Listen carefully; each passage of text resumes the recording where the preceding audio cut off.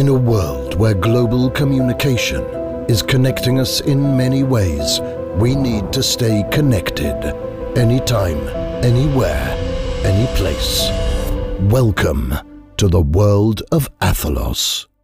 Welcome to Athelos World. My name's Zubair Bawani, and this is our podcast series.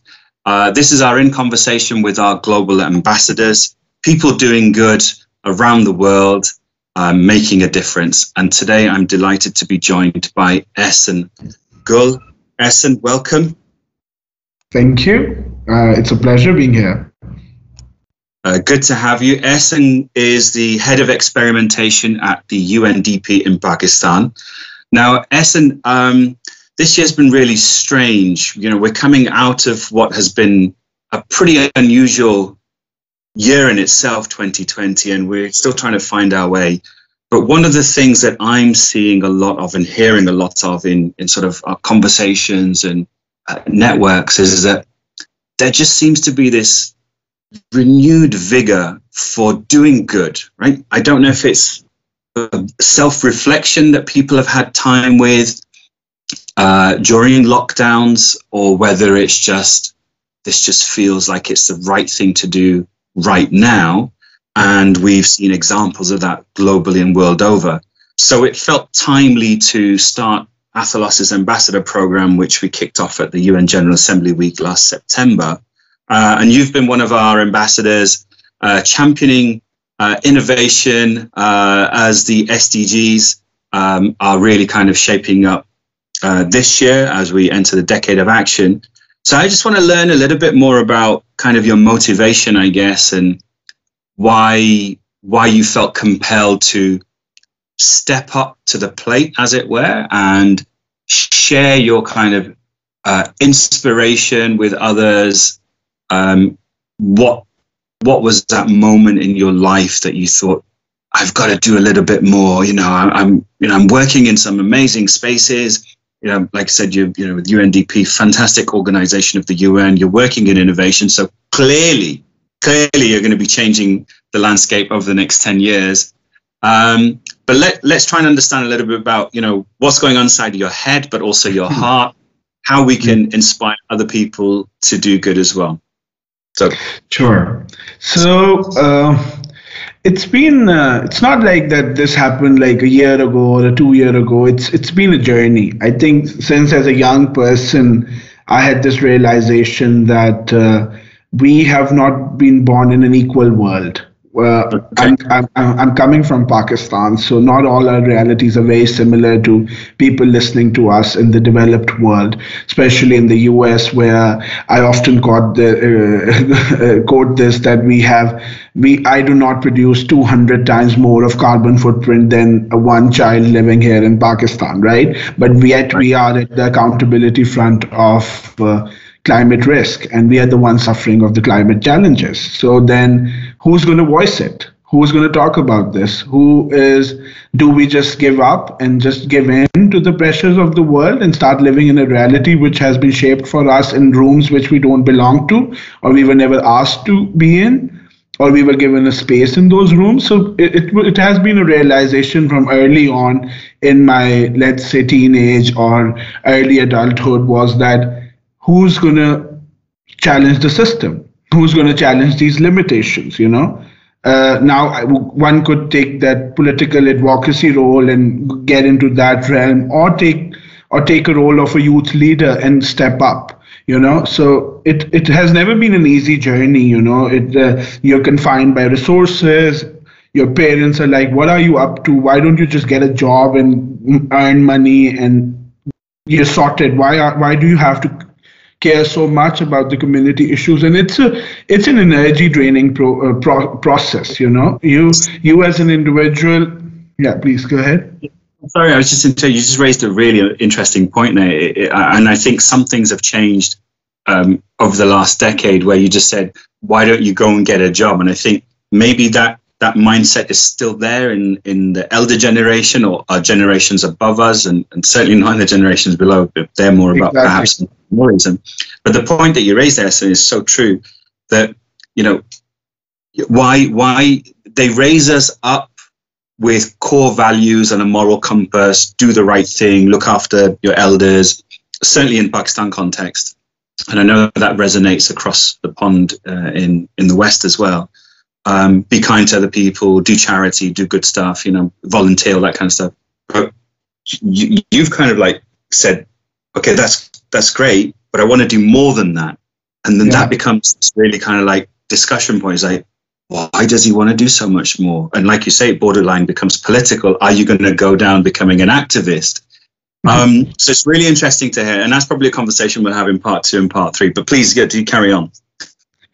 So majorly for me, let's say when I had this realization that we have to do more, is also because it also depends on the peers around you. For instance, a lot of motivation for me was that from this community group we had created, we used to ponder over the challenges and we were like, we have to do something. So it's never an individual's journey alone, but as an individual, you can bring that collective intelligence and that collective energy together and harness those pockets of, let's say, like for instance, I have a twin brother and he's super interested into getting data and scientifically proving his point. I, on the other hand, would go and find people stories and community stories and bring them together. So it's always been for us that piggybacking on each other's work and create this community of practice, and hence from a very early on challenging the status quo, but not being, there's a thin line difference between being arrogant and rude towards the system, but and then or else be constructive in your feedback and be open towards trickling down the impact which you're thinking, but then giving them solutions which they might be too zoomed in their approach. Like for instance, I was in a meeting with the Planning Commission today on the youth programming of the country, and I was talking to them about that you all right now must be thinking of a probable future, what the youth should be having. But have you checked with the youth that what future they prefer? So there's a type of future which is preferable future. Have we talked about that? Have we created any foresight sessions with them? Have we created any community of practice? Do we have youth leaders in the room where we're deciding the future of them, right? So bringing these right questions at the right forum is also needed. But not everyone has that privilege to be there, especially the marginalized women in our country. We were talking about how digital transformation is happening around the world, but what about those young people in the newly merged districts or the Gilgit-Baltistan region of Pakistan, which do not even have access to internet, right? So the problems are so diverse and the scope is so complex that no one size fit all kind of a solution would work here.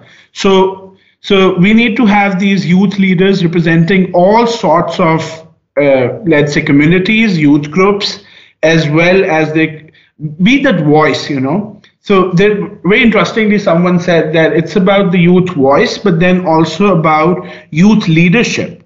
It's easy for us, like adults like us, like I am at the brink of being a youth versus. So you're the generation above, but you're actually a youth member yourself, right? Maybe on the precipice of being adult. Yeah, so we were like that it should be, a lot of our interventions might be youth focused, but how can we move beyond youth focused to youth led? Why can't we let them make the decisions for themselves, right? Why can't we let them become an integral part of the electoral system? Why don't we let them become an integral part of the job market decisions have to be made? So it's interesting tension, but that is what kind of discussions we need to go in. And this has been my motivation since ever to create these dialogues. I think this is really kind of like helping shape understanding for people listening to this podcast, that I feel motivated, I feel activated, or I feel that I should activate others. And I'm sensing from you, and I guess it helps to have a twin brother as well, right?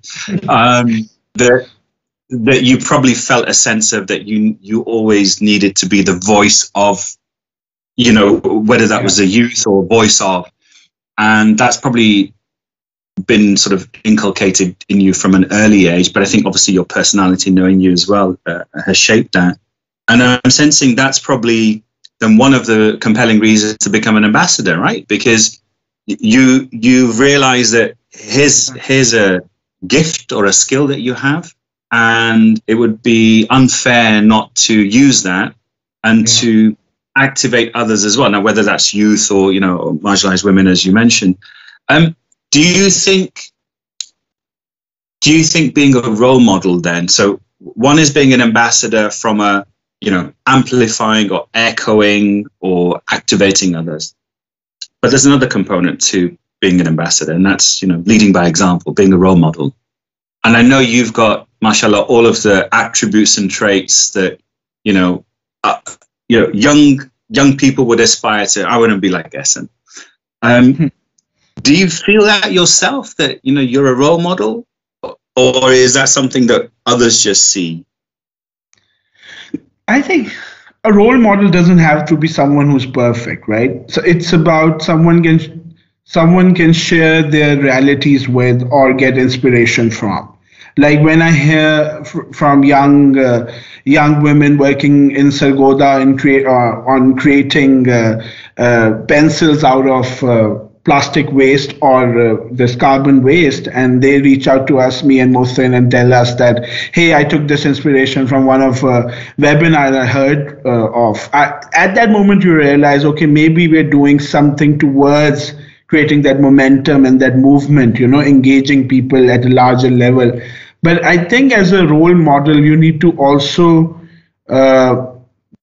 be more grounded. You know, you might accept that your skills are of use to others, but then as a role model, you need to grind more. You need to work harder. You need to create those spaces for those people to actually reach back to you. For instance, I feel very, very heavy-hearted when people write to me on LinkedIn that, hey, how can we get that job? Do you have any job offering available? Is there any way you can help us increase our livelihood? Those kind of things really put me under pressure and bog me down, and I think like I need to do more, you know. But I don't know. It's interesting to see if there are people out there seeing you as a role model, but then you inside know that I can do way more. So it's a versus going in your brain where you feel like that I need to do more for these people. Yeah. And do you feel pressured when we give you this tag of being a role model? Because that's something to live up to, right? Like you said, it's a humbling experience. Do you feel there's additional pressure now on you to be mindful, perhaps even more about, you know, I mean, you're a good guy, right? That goes without saying, but now you have to watch a little bit more carefully the things that you say and do, because you know that other people are influenced by your actions. Zubair, that actually comes with any position of privilege, right? So if you are someone who is a community leader or someone who people look towards, your actions do matter. For me, if I, let's say, start criticizing a certain political group and people who kind of associate myself with the work I do, I am actually influencing the way they think, right? So it's very important on how whatever we do, how does that translate into action? I often say this to my family and my friends that whatever we do has consequences. So you cannot expect that what you uttered will not come back to you. It will, and in this digital world, it does. So be mindful of those things, but then don't be scared too much as well, right?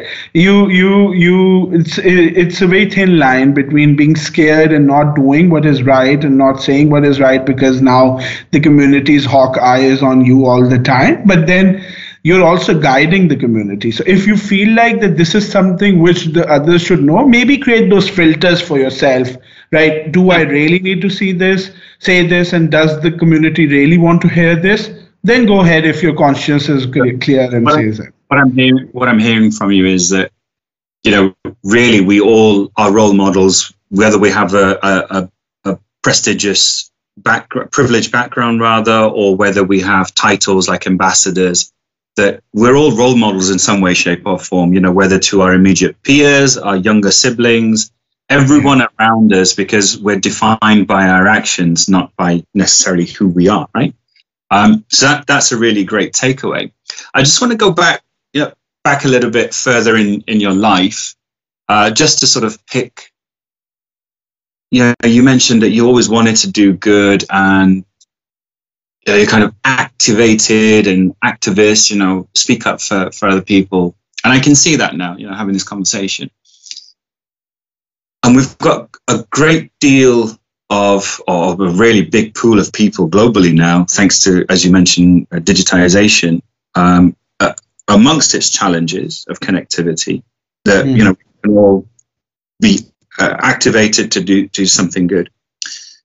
Do you think if we collectively look at what we're doing, and so again, a moment of self-reflection. So if we look at what it is that we're doing, and that we, you know, as you said, we are role models in some way, shape, or form. And can we speak up for someone else, or can we speak up about a particular issue? So whether that may be, you know, gender issues or inequalities, you know, we touch upon the Sustainable Development Goals there. Do you think it's easy for other people to be motivated to become these role models? So do we need to have everyone becoming an ambassador, or can we just inspire and activate, you know, use this platform as a springboard to say, you know, if you're doing some good, you want to do some more good, you're compelled to do something bigger and better than what you're doing, Aja, as I say in Urdu. Join the family, join the movement, don't think twice. Would that be your kind of advice? Or would you say, no, think about it, you know, what do you want to focus on? What's your view? What's the right I believe that, not at all. Like, for instance, for me, any ecosystem needs engagement, needs, I always say this word, that we all need to act as a connective tissue. If someone can come and link to ourselves, they can thrive with us. For instance, if someone who wants to work on green jobs agenda and knows that sustainability is, let's say, one of the mentor or one of the ambassadors works in the sustainability area, maybe that's a good connection point, and for them to thrive together, you know, because at the end of the day, if we're doing social good, of course, I don't say that do social good without having businesses. You can have a business yet do social good. So align your agendas, you know, align those larger political agendas and those clear mission-driven kind of goals together. And for that, a springboard or any platform which kind of helps map it out, right? For me, like, I have my restrictions that I would only know 2 people, 3 people, 4 people doing what I'm doing, or maybe max 10. But who's going to help me see beyond that, you know? How would you let me look beyond those boundaries which naturally exist, right? So for that, any community is a good community to connect with if they have a mixture of the right people, diverse skills, diverse themes working on, because someone working in, let's say, education development challenges doesn't necessarily mean that all they'll work on is on education. It has spillover impacts on other thematic issues as well. Education with AI, artificial intelligence, education with health. So having this mixture of diverse people around you in a network really helps. So let's say, for instance, someone listening to us doesn't know about Ethlos ambassadorship program, or maybe is not interested in becoming one of an ambassador. It's okay.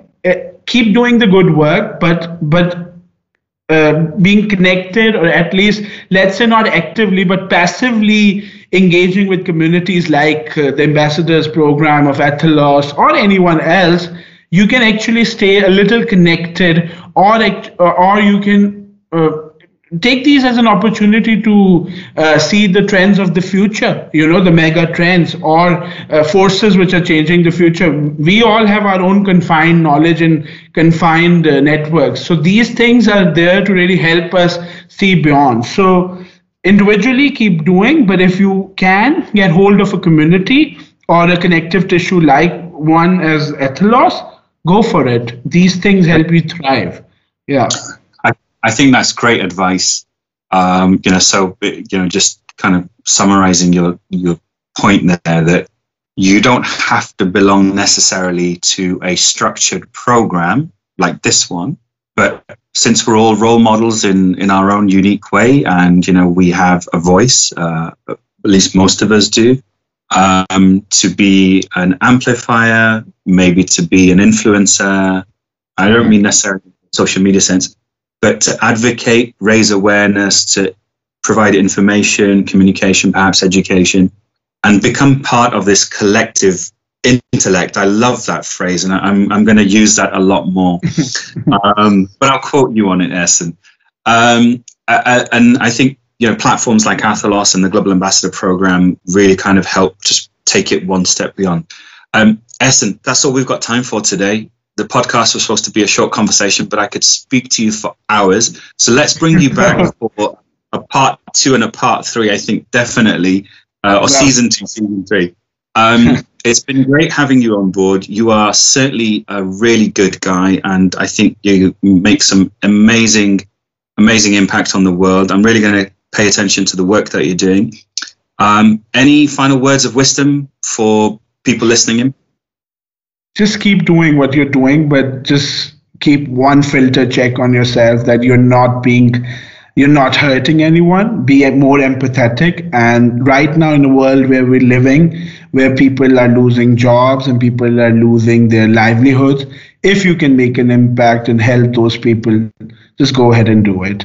You never know how much of a difference you're making in their lives and their families' lives. Yeah. Thank you so much. I think that's awesome. So let's touch base again. Let's continue these conversations. Again, thank you for your time. It's been a pleasure having you, Ehsan Gul, and we'll speak soon. Thank you. Athelos is the magical wizard in communication solutions around the world. One number, one world. For information, athelos.world or athelos.com. Welcome to the world of Athelos.